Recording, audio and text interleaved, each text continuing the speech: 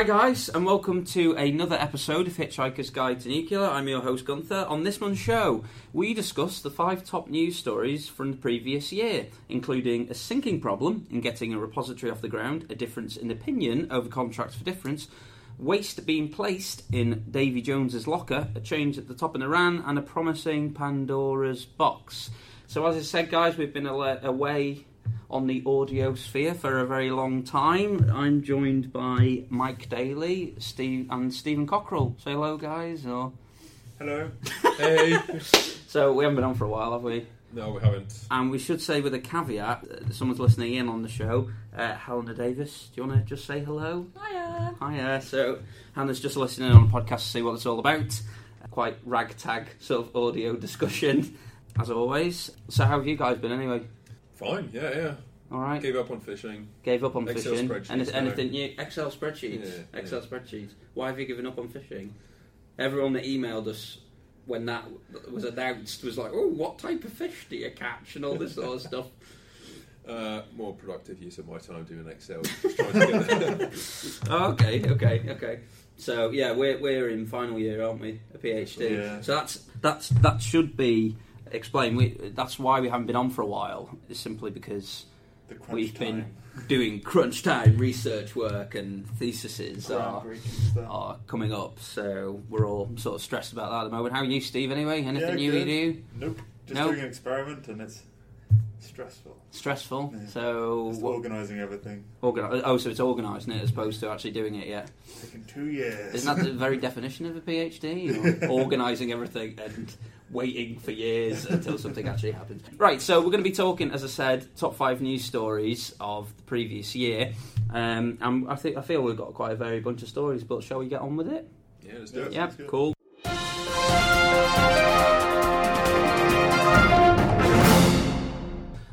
Right guys, so our first story then goes way back to that darkened time of January 2013. I don't even remember what I was doing at the time. So our first of our top stories of the year is definitely the Cumbria County Council moving to decide that they wouldn't want to go ahead with the planning process and the construction process for a nuclear waste repository. And this, we should put some... We've actually talked about this, haven't we, on the show? But it's quite a complicated and thorny issue involving district councils as well. So at the time, the district councils voted on whether they would be interested in considering a high-level radioactive waste repository facility. And it turned out 2 of those councils out of 3 had expressed an interest. That was Copeland and Allerdale, the district councils. They had expressed an interest 2-3. However, when it came to the Cumbria County Council, they had completely overruled them on the issue, even though there was a majority vote to go ahead with one.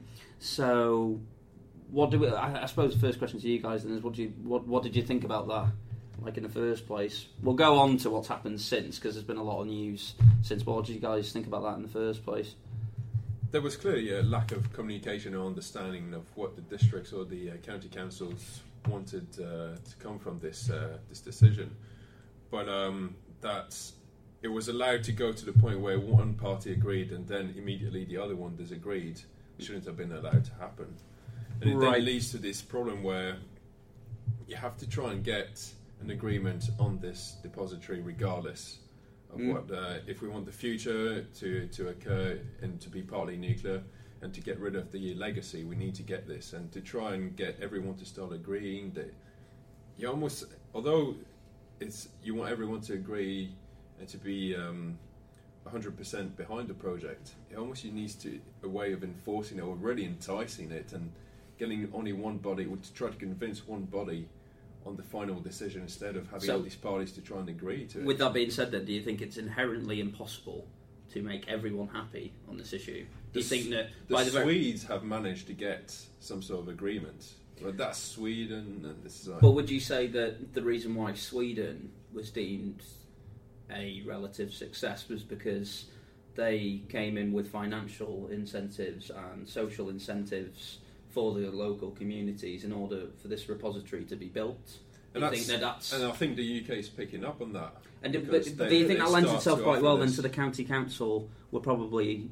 Do Do you feel that, I suppose what I'm asking is, do you feel the decision was completely driven by, no, we don't want a nuclear waste repository in this area, and that's the bottom line? Or do you feel it was more to do with, well, Sweden are getting these incentives, why haven't the government approached us with a package ready-made and tailor-made with a bow on it? They gave incentives to Copeland and Ullerdale, which is probably why they agreed. Yeah, right. But did they not give any incentives? I don't know, did they give incentives to the whole of the I'm not necessarily. Well, this is the thing, because the issue is quite didn't, complicated. I'm not necessarily sure whether it was clear cut and precise. Their package was precise.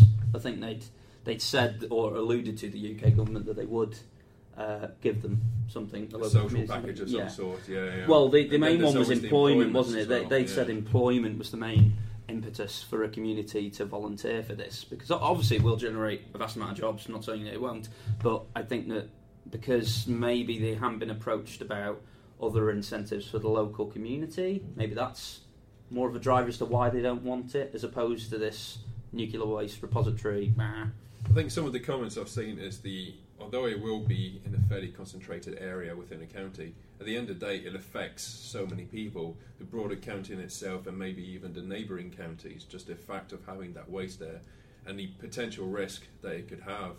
So I think that's definitely one of the sticking points where it's just not up to a few hundred or a few thousand people to agree on this. There's going to be a lot more people involved. Yeah, and then you have to try and affect all of these people. And often the information you see on the internet, they always show these very scenic and picturesque images of the Lake District, and do you really want to ruin this area? No, I don't believe in that. I think that's almost false marketing, but it just shows the impact that having that depository will affect not just the local community but the wider region of the country. And then if you have to try and satisfy everyone with financial incentives, and it becomes even more expensive. Now, I fully agree. Sizewell B, when they built that, they've built a new gym area. They built a swimming pool, community swimming pool. They've tried to alleviate some of the concerns of the population in the area by these offerings. But if you had to do that for the whole area, Cumbria area, and further, it becomes harsh. I just think it shouldn't be the county's decision. It should just be the local council's decision, because they're the only ones really being affected. So they're going to be the ones who are primarily impacted by this decision. It's quite interesting you say that, Steve. Great segue, because in the summer of last year, the Department for Energy and Climate Change have actually revised their search or selection process, which, if it goes through, could actually bypass, let's say, county council level decisions. So this is quite interesting, because they've essentially subtly changed their policy, knowing full well that a county council like Cumbria may well refuse it outright, regardless of what they offer them in terms of an incentivised package. So the Cumbria County Council have actually branded the government's decision to exclude it from talks over the search for an underground nuclear waste store as outrageous. It's clearly still a thorny issue. But do you feel that's the right way to go, Steve, with you saying that? Or just make Ullerdale and Copeland a different county council. Just split them up from West Cumbria. Yeah, I mean, Labour's Stuart Young, for instance. That's the next option. Labour's Stuart Young, for instance, who's the leader of the local authority, he says, "We think it's outrageous. There was a democratic process which was carried out, culminating in a decision at the end of January, which we've alluded to in the sense that the county council refused. It looks as though the government didn't like that decision, and so they are inventing a new process that will exclude that level of council, the county council that took that decision. Events really show there hasn't been a right of withdrawal. We withdrew West Cumbria from this process, and now they have come back for another go." He's also said any idea that this in net terms creates jobs is nonsensical. I was seeing his point of view, his argument, up until that last sentence. What do you think? Do you think it's coming back? Yes, it will be a concentrated area that is directly affected by the repository, but the wider population around that area will also be affected in some respects. If something goes wrong, they'd be affected. So I think it would be ideal for a wider region to have more of a say. So therefore, the county council. But they haven't been able to come to an agreement, and maybe they do have to refine or better define who has a direct say. But that then comes back down to this Conservative government thinking that a certain part of England will always vote for them, then they only focus the national vote to a certain area of the UK to always make sure they always get the right answer. It's as if they've given up on trying to convince people. That's what they do anyway. But do you think it's subjected not necessarily to the incentives, but the way they've educated the local, not necessarily local communities, but Cumbria at large, as to what this would mean, like in terms of an economic or socio-economic impact on the community? Do you feel like the industry has educated those people well enough in, or made them well versed in these issues? Do you feel that it's because not necessarily an ignorance, but a lack of knowledge around the issue at a county council level that led them to just refuse it outright? It's hard to say. The government has been, with regards to nuclear, has been having trouble making a firm decision or deciding on a very definitive process to go through. So that vagueness that's been going on for a decade and longer has definitely probably had an impact on people being able to make a clear decision on what is right or wrong with regards to nuclear and having that repository. But I would believe that the people immediately next to Sellafield site, as an example, are probably fairly well educated on the risk associated with having that site there, and just through experience, Barrow-in-Furness having the some of the submarine manufacturing and some of the alerts, they fully understand what's required, but that is just in a very focused area of the country. Okay. So if they've had to try and convince larger regions, larger swathes of the country of the benefits and try and educate them, that we're talking about more time that has to go into that, more investments as well. Okay, well, any last opinions on that one, Steve? No? Okay, guys, let's move on then.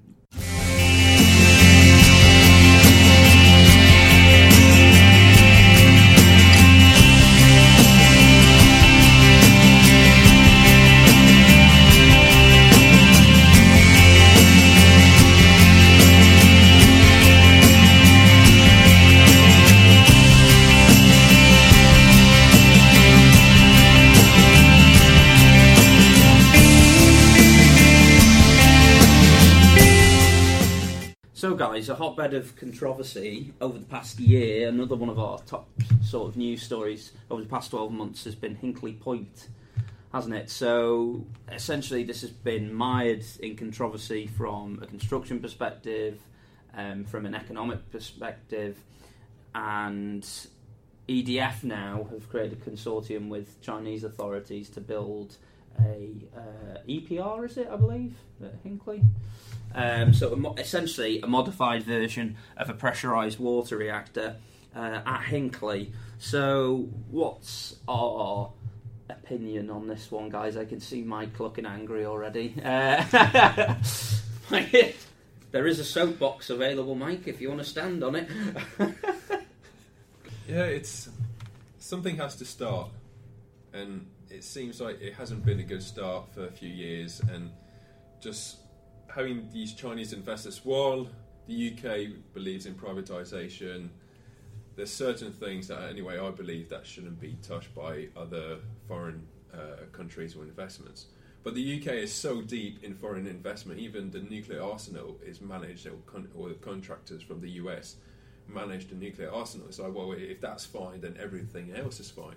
So in the sense that having Chinese investors and French investors, or the French government investing in the Hinkley Point C, is, from the history of the UK in the last 20 years, seems perfectly fine. It's still a bit worrying that we need to go to foreign states, because effectively the Chinese are government-owned and the French are partly government-owned, to try and get that funding to secure the UK energy market. I think that lends itself quite well to the argument that the UK don't necessarily have anymore an internal nuclear infrastructure to build a reactor. I think irrespective of that, they would still have to go, if they had an infrastructure in place whereby they had the potential to lay on jobs for construction and, all centralised, we don't necessarily have our own reactor design anymore. That's right, yeah. You've got Westinghouse and Areva, yeah. Two foreign-based companies. So I think it's quite difficult, isn't it? I don't think you'd ever escape foreign investment in this country. It's not like France, that is essentially, let's say, mostly self-sufficient over the nuclear fuel cycle, as opposed to this country that heavily relies on. I mean, as an example, I suppose, completely different to Hinkley Point, but reprocessing in this country, in which we were trying to create an economically viable technology which we could actually recycle other countries' waste and send it back to them. However, there's been issues around that mean it may have worked as well as it should have, but. Which is why we need prism reactors. Which is why, yeah. Well, this again, that's GE Hitachi, isn't it? So, but yeah, I don't know. Do you feel that is necessarily the real controversy over the issue, or do you feel it's the means in which foreign investment has been obtained? Not necessarily foreign investment fundamentally, but the way this investment has been obtained over the past 2-3 years has been a very protracted negotiation, hasn't it? I mean, we've been talking about this since we even started the website. Do you feel that that's more the issue? So this contracts for difference thing? That's right, yeah, nice segue into that. I was trying, Mike. I was going to mention fishing, but... Oh, those fishes. Oh, yeah. They're going to so, do you... Contracts for difference? Yeah, it's... First of all, there's been controversy over the price, the initial price of it. And compared to other energies, it's actually one of the cheaper ones, especially the renewable energies. But then it's government intervention into the whole system is hypocritical. So you get government intervention in deciding the price when it should be the actual company EDF who decides on the price initially. But then the UK government wants to they've done this contract for difference to try and finance the immediate high cost of the nuclear industry. And it's not finance the immediate cost, it's to guarantee that they'll get a return, the investors. Over 20, 30 years. But that's the risk that should come with making business in a country in the energy market. Yeah, that's what it is. These companies are coming in saying we are inherently building at a risk because of the high upfront cost, and we need to put things in place to be able, because obviously there's going to be a massive import market for specialised machinery and whatever. If these then companies the government should just be honest. They've managed to get 150 billions for the banks, so just put in front 10 billions for a nuclear reactor and get your money back in the long term. That's it should be as simple as that, but that would be a loan to that would be a loan to a private company, which the UK never does anyway. We haven't done that in the last 25 years. So it's just like they're playing with words. And how did they used to give they used to call the loans to banks something else, quantitative easing. Yeah. So just call it a loan. Let's be honest about all this. And this lack of honesty makes it all look very shady. And then you've got the Chinese coming in. Then that makes it even shadier. And there's all this criticism, but it's like you've put yourself in a hole, and you're just trying to, instead of trying to dig yourself out of the hole, you're digging sideways and creating more depth into the hole. They're just trying to confuse people. That's yeah. what they're saying. Well, yeah, I think that hits the nail on the head, really. About what's your opinion on that? Then why do you think like the that crisis, the financial, all the financial derivatives things? They just want to do things like that, so we get confused and just say, yeah, whatever. Yeah, I think that's the thing. Like, I loved. That sounds good.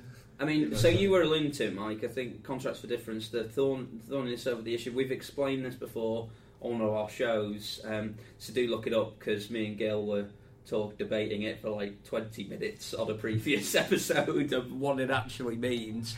But essentially, you have a wholesale price or electricity price, and currently that's regarded to be around £40 to £50 per megawatt hour that's produced from a reactor.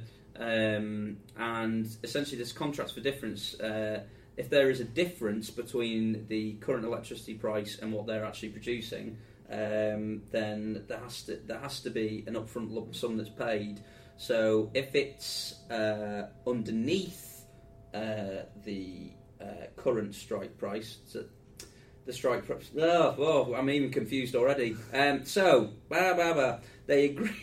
The company and the government agree on a strike price, so they've agreed it to be £92. However, the current wholesale price of electricity is half of that, so a difference has to be paid. So obviously the company would be operating at a loss there because they're not earning as much money as they could. So on that agreed strike price, the consumer would pay up the difference.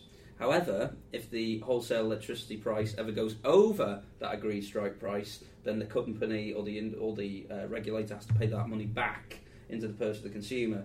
So the contention on this issue and this confusion is that the strike price that has been agreed, people argue, and the media have argued this too high, and they don't reckon that the electricity strike price would ever reach that. So the consumer is going to be constantly paying up for this construction. And that's for 30 or 35 years. 35 years. Yeah, about 35 years. Yeah, but yeah. So when the strike price goes down if they build Sizewell C as well to £89.50.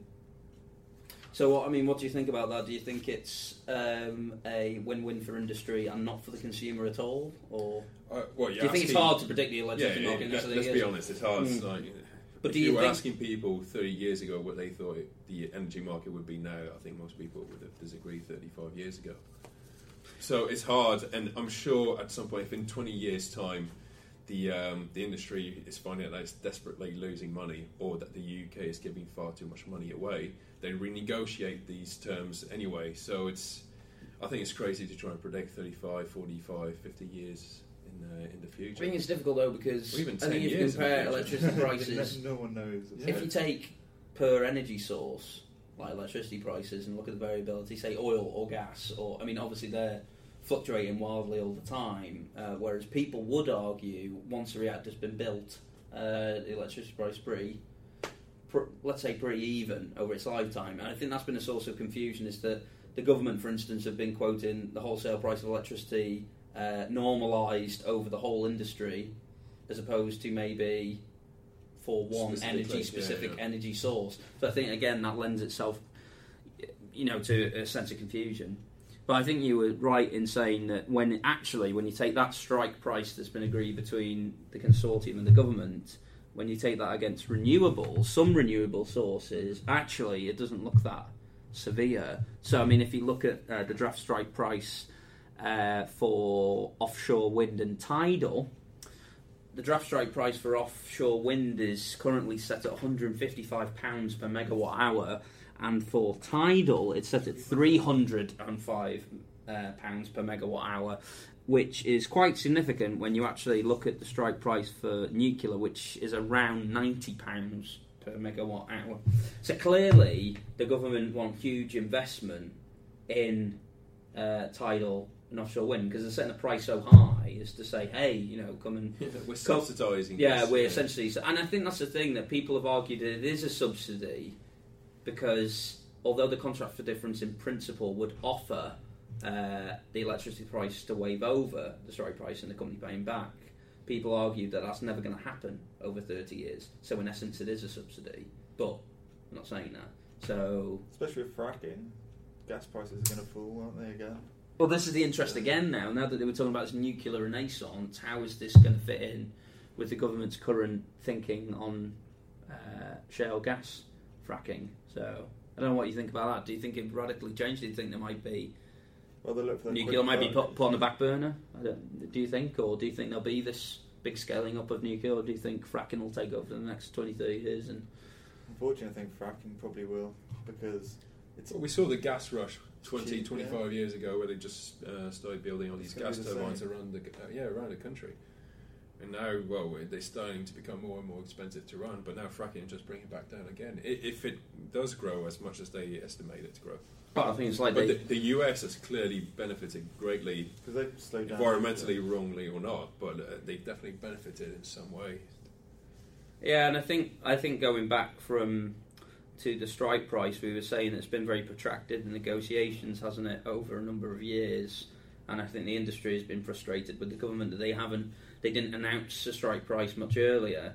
And I think that sense of, let's say, mild indecision on the UK government's part can be connected back to the repository in Cumbria not being able to say there's a stimulus package involved or whatever. The argument being, though, is that, especially with the repository, if the government came out very decisively and said this is what you'll get, and it's very hard to predict, because once they're not sure about investment and tax and all the rest of it.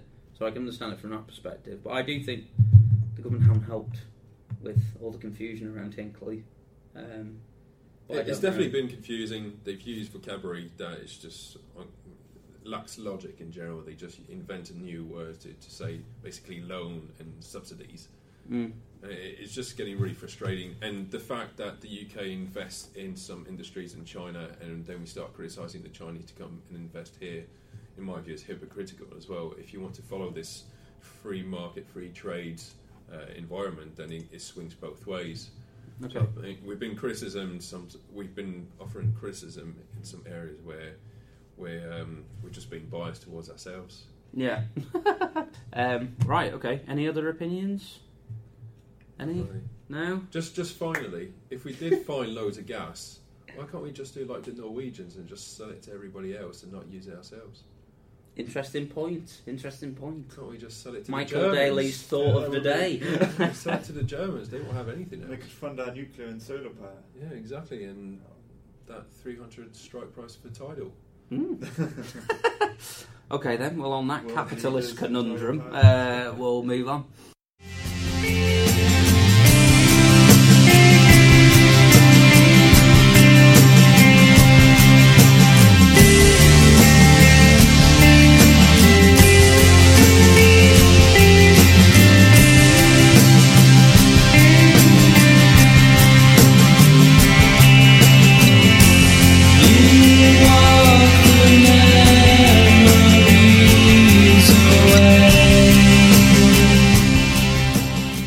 So guys, this next story is one that we reported on back in May, I think. I can't remember now. But this was considered to be one of our top 5 stories, and this was the discovery by Spiegel, the German paper, that nuclear waste barrels were found to be at the bottom of the English Channel.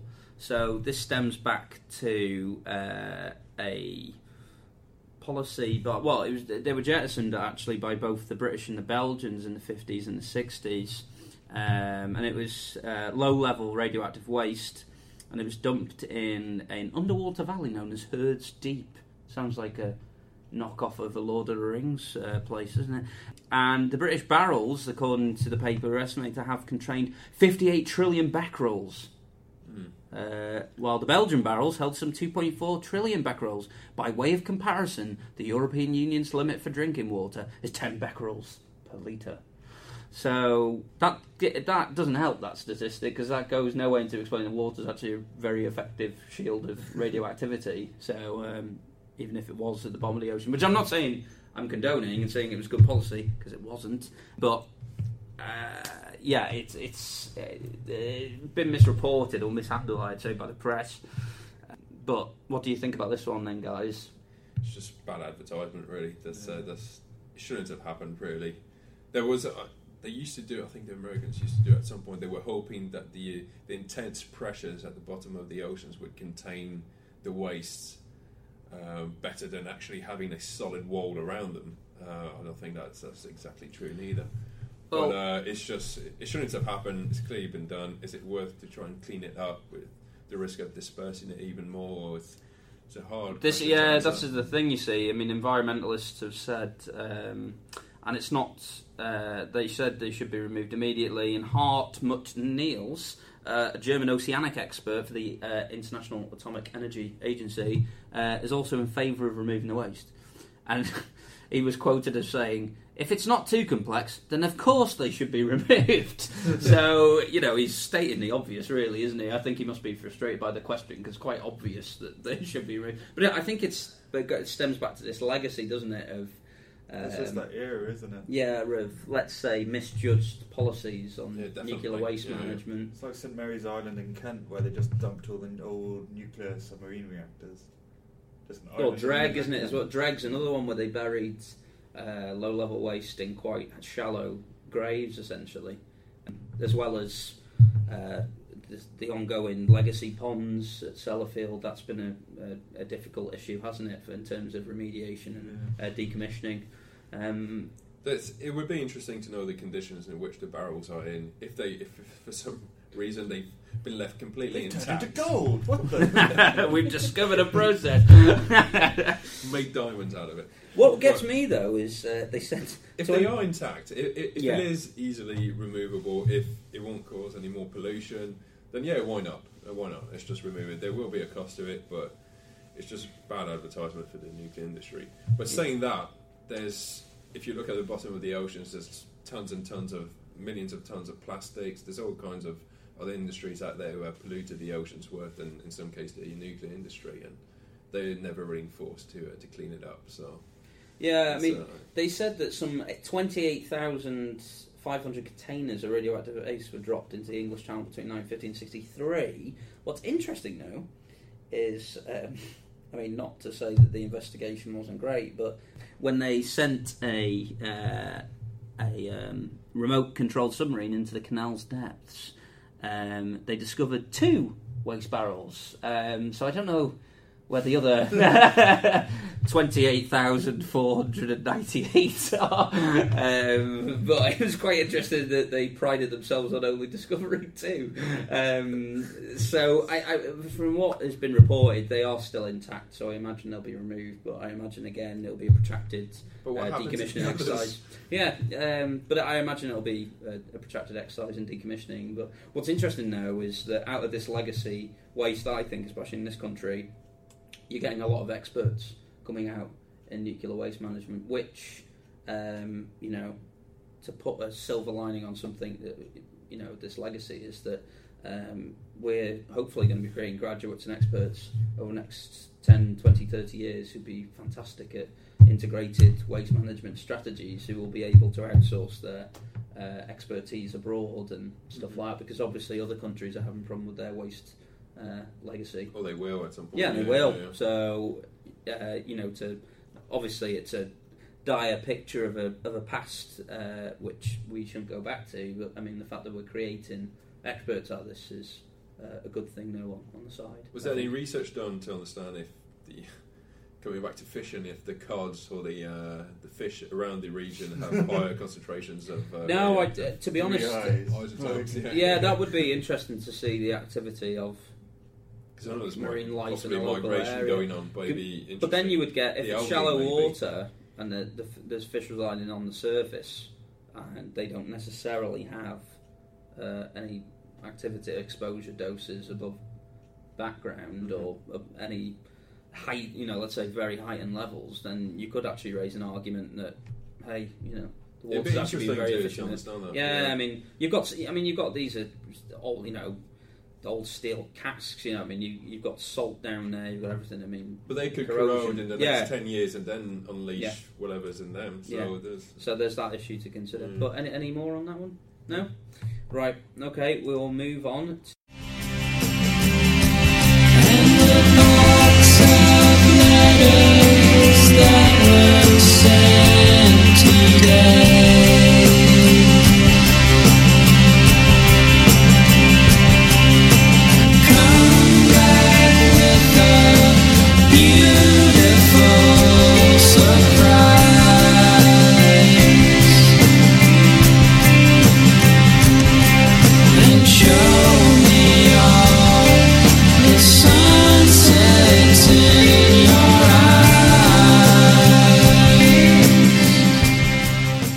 So, guys, our next top news story of 2013 has got to be the change of leadership in Iran. So, obviously, Ahmadinejad was Iranian president, and now Rouhani has been installed as president of Iran. And I should say voted in, not installed. That makes it sound quite draconian, doesn't it? And he's considered to be a moderate. And I think... what do you guys think about that, first and foremost? Do you think it's a positive? Yeah, it's definitely a positive change. I think everyone had to be a bit patient with Iran. We're always proponents of democracy, and, well, although it was slightly a directed democracy because he was selected as well, it's definitely a positive change, regardless of how people look into it. It's definitely positive. How do you feel, Steve? Yeah, very positive change as well, yeah. A moderate instead of an extremist. Yep, so what's been great, though, is developments, especially for the West, there's been developments in the past few months in which Iran have actually engaged with the UN on curbing their uranium enrichment. And Steve, you were talking just before we've recorded this about the uranium enrichment curbing already beginning. Yeah? The low enriched uranium. That's it. They're allowed to enrich up to 5%, but they have to get rid of everything they've had. So yeah, I think it's been good. I think that It'll be quite interesting to see how quickly this curb on uranium enrichment will begin. But do you think it might be a case of a carrot and a stick like North Korea? Do you think that they're maybe going down that path of, saying, hey, we'll curb on enrichment for a bit, you ease our sanctions so we can increase export, import, and then all of a sudden again, back onto... Or do you think we have to... I think obviously myself we have to go with it and the invite diplomacy. Are definitely extremely intrusive. I think they're the most intrusive inspections they've actually set up. So it'd be really hard for the Iranian government to either buy a lot more equipment without the IAEA finding out. They're going to be very limited, and I think, from my point of view, Iran are trying to convince the world, look, we just don't have it. All these allegations that you've been making over the last few years just haven't been truthful. And it's funny that some of the governments who have been saying they have them are also the ones who said Iraq had WMDs, but that's another point. I think we do have to put our trust in them. There's Russia and China on board along with the Americans, which is often quite unusual. There's definitely been a lot of international effort put into this, and we do have to put our weight behind it. Yeah, I think you should be inherently optimistic about it because it's been... the negotiations have been very quick. But then the US has been negotiating with them for over a year. They were secret. It so seems I think a lot of work has gone into public. it. Yeah, I think Russia's definitely put their weight behind it. What I thought was slightly disappointing was when the news first came out that there was an agreement on the table. They hadn't started following the rules of the agreement, but they said an agreement is on the table. You've got Russia, China, the UK, France, and Germany, and generally speaking, the rest of the world has been putting so much effort to try and get this together. The agreement is there; they've all agreed to it, and then Israel comes out and says, "But we still reserve the right to attack them whenever we feel like it." And it's like everyone's put so much effort into this, and now you've just basically given them an excuse for, well, actually, maybe we should need the bomb because we've got Israel threatening us. And I thought that's not productive in any way. Yeah. So I think everyone should just put their weight, put some belief into it, be cautious about it. But it's like any relationship, you start off a bit cautious and then then more trust is built into it. And we have to give them at least the benefit of the doubt. Yeah, what do you think, Steve? It puts confidence in their leader as well, yes. Which I think is definitely required. What do you think, Steve? Yeah, just the new leader seems really good. I think seems like he wants economic power. Just wants more money. Yeah. It's quite interesting. Reuters, I never know how to pronounce it. They yesterday ran a Insight article saying that Iran's president's nuclear agenda inhibits social reforms in the country, domestic capabilities of the country. And I think this leads to something I asked last week at our DTC conference, was about the power struggle between Rouhani and Khomeini, the supreme leader and the president of Iran, because they reckon the fact that Khomeini has given some rope or slack, let's say, to Rouhani on the nuclear issue, he probably won't on any domestic policy because he wants to assert his authority over Rouhani. Some say that by securing Khomeini's consent to the nuclear deal, Rouhani has depleted his political capital with the man who has the final say on all state matters, leaving nothing for domestic reforms. A former senior official, obviously on condition of anonymity, has actually said is a tactical flexibility. Khomeini has given Rouhani a free hand only on the nuclear issue, but not beyond that. Criticism of the deal by hardliners was actually part of the Supreme Leader's strategy, aimed at reminding Rouhani who was the boss and that he needed the Supreme Leader's support to overcome the resistance. So it'd be quite interesting to see how this deal actually impacts the relationship at the top of the Iranian hierarchy. And what happens when the Supreme Leader is 74? What happens when he passes away? It's going to leave a massive vacuum and... That's right. Well, you could end up with someone who's more radical or less radical, but they might just restart it again. If the president has gathered support, he's managed to improve the economical situation in Iran, he might have more support by that time as well. Rouhani, this is. So it's like you need to go. you need to give them the benefit of the doubt. And the IEA has said, oh, these are going to be intrusive inspections that we're doing to the country. Yeah, I think what's interesting though is that if they do, I mean, they're obviously going to lift sanctions as part of this deal. So, I mean, let's say some of the industries. Measures affecting the trade in gold and other precious metals, as well as the car industry. Sanctions on them will be lifted, and the export of petrochemicals. So huge industries, billions. But I mean, US estimates suggest that relief could amount to some $7 billion, £4 billion pounds sterling. But I think that's the thing, is that if the Supreme Leader Khamenei feels obliged to assert his authority over Rouhani in any way.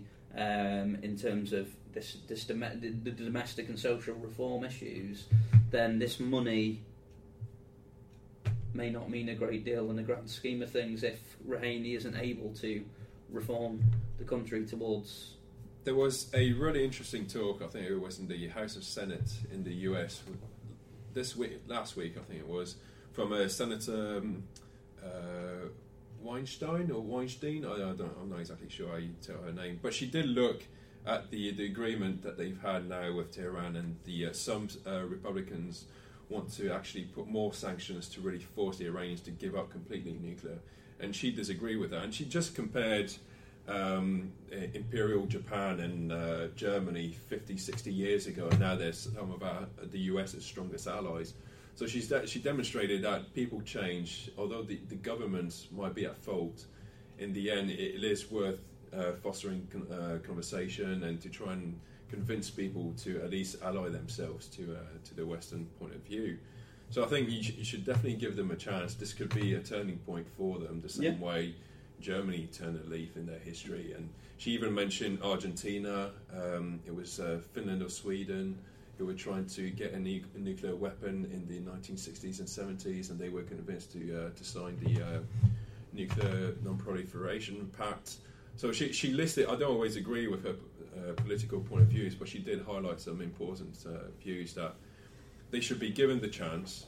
It's going to take time. People don't change overnight, but we should definitely support them in some way or another. And what do you think, Steve? Any final thoughts on that? Just also that $7 billion.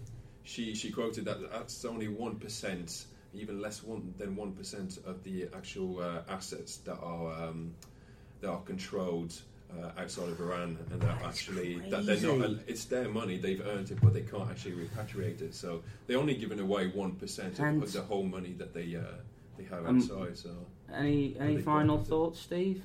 Well, I'm just thinking, because America's greatest allies in the region are Saudi Arabia and Israel, and they both don't like Iran. So is this actually going to last, or are they just going to turn? Well, that's the thing, the dynamic between all the countries in the Middle East, and especially what's been happening in the Middle East over the past couple of years. You can't predict anything. Especially with the Arab Spring taking precedence in that region of the world. It'd be very interesting to see where it goes. But as I said, it's got to be greeted, as you said, Mike and Steve, with optimism as opposed to any sort of cynicism or scepticism. But yeah, any more thoughts? No? Alright guys, we'll go on to our last story, which is essentially a very short film review of Pandora's Promise.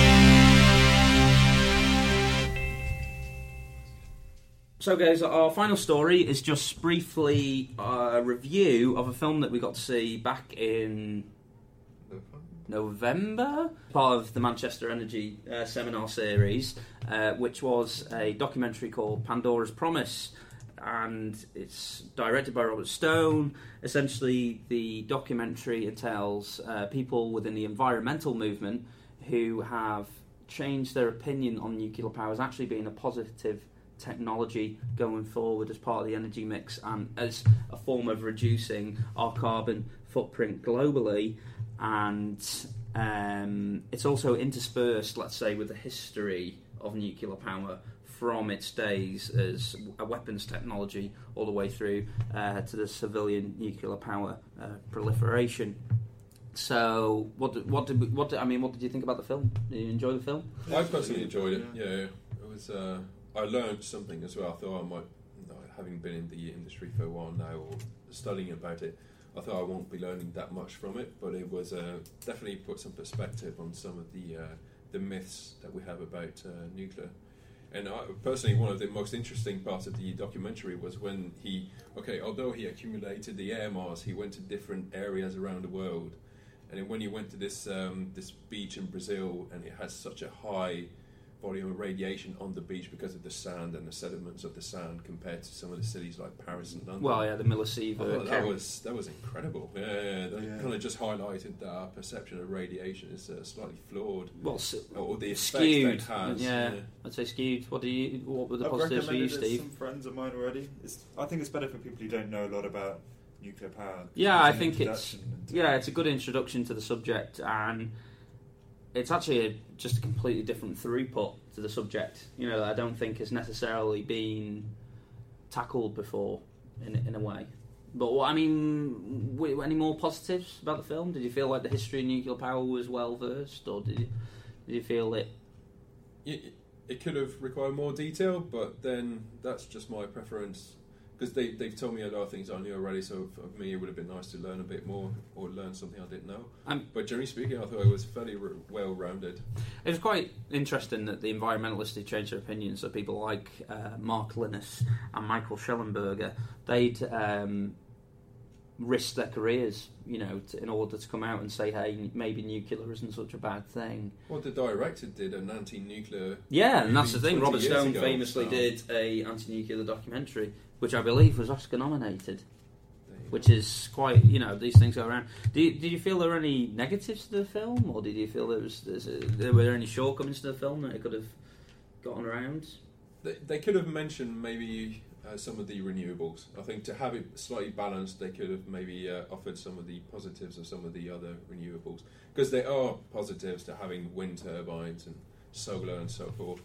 But the graph that he had of the planet turning in space with over the next 20, 30, 40, 50 years, and seeing basically the world light up with all the different people requiring electricity, the billions of people on this earth. It's pretty shocking, isn't it, to watch visually? You're like, wow. That's impressive. And then when he shows shots of Brazil where people just don't have running water or electricity on a regular basis, and at some point these people will want it or will require it, and we need to find a way to give huge amounts of electricity to billions of other people. It's a daunting prospect, really. What do you think, Steve? Do you think there was any negatives or drawbacks to the film? Well, the way he portrayed the environmentalists as slightly crazy was a bit... Yeah, this was quite... I had an argument with someone on Reddit about this. They became quite defensive of the film, and I said, without divulging what I did, said, listen, I feel that it's used people or figures within the environmental movement like Helen Caldicott as a yardstick for the whole environmental movement at large, which I felt was a bit unfair. It basically, the environmentalists who changed their opinion on nuclear, so I mentioned Mark Linus, they're great people, and they're very liberally minded, and they're very intelligent people, but it portrayed them as almost being on a pedestal of intelligence relative to people in the current environmental movement. Did you think that was fair, Michael? Yeah. They look crazy in a way, didn't they? Well, yeah. It showed a lot of. There are a lot of protests, and people are lacking in knowledge of the wider issues. But that's not to say that there aren't very intelligent. Friends of the Earth were never mentioned, and they're classed as an evidence-based environmental organisation and look at all of the drawbacks, pros and cons of each technology, and report on them. you know. I had a look on the internet afterwards at some of the interviews he's done with CNN, and he's been with Piers Morgan as well. Robert Stone, the director. Robert Stone, yeah. And they face him off against some of the environmentalists, and some of them, I don't always believe what they say, but they seem fairly educated. They understood the problems. They understood nuclear technology. They also understood some of the most sustainable technologies out there. So I thought it would have been more fair to have some of those people in the movie instead of some of the wackos we saw, basically. Yeah. But I think I was thinking. I mean, there are some wackos out there, and Bob Kennedy is one of them. I saw the interview and I was absolutely distraught. Try and search for it on the internet. It's a very interesting 10-15 minutes. Well, the first 10-15 minutes is outrageous. And it's about an hour, the whole But I think that's the thing. Like as you said, Steve. I think it's a very interesting introduction to the subject, and it takes a different through line to the argument, which I think is only going to be a positive thing. It was an hour and a half as well, which is reasonable. Yeah, it's a reasonable documentary. Go out and watch it, guys. It's on iTunes, which I paid for on iTunes, or it's now on Netflix, which I have a subscription to.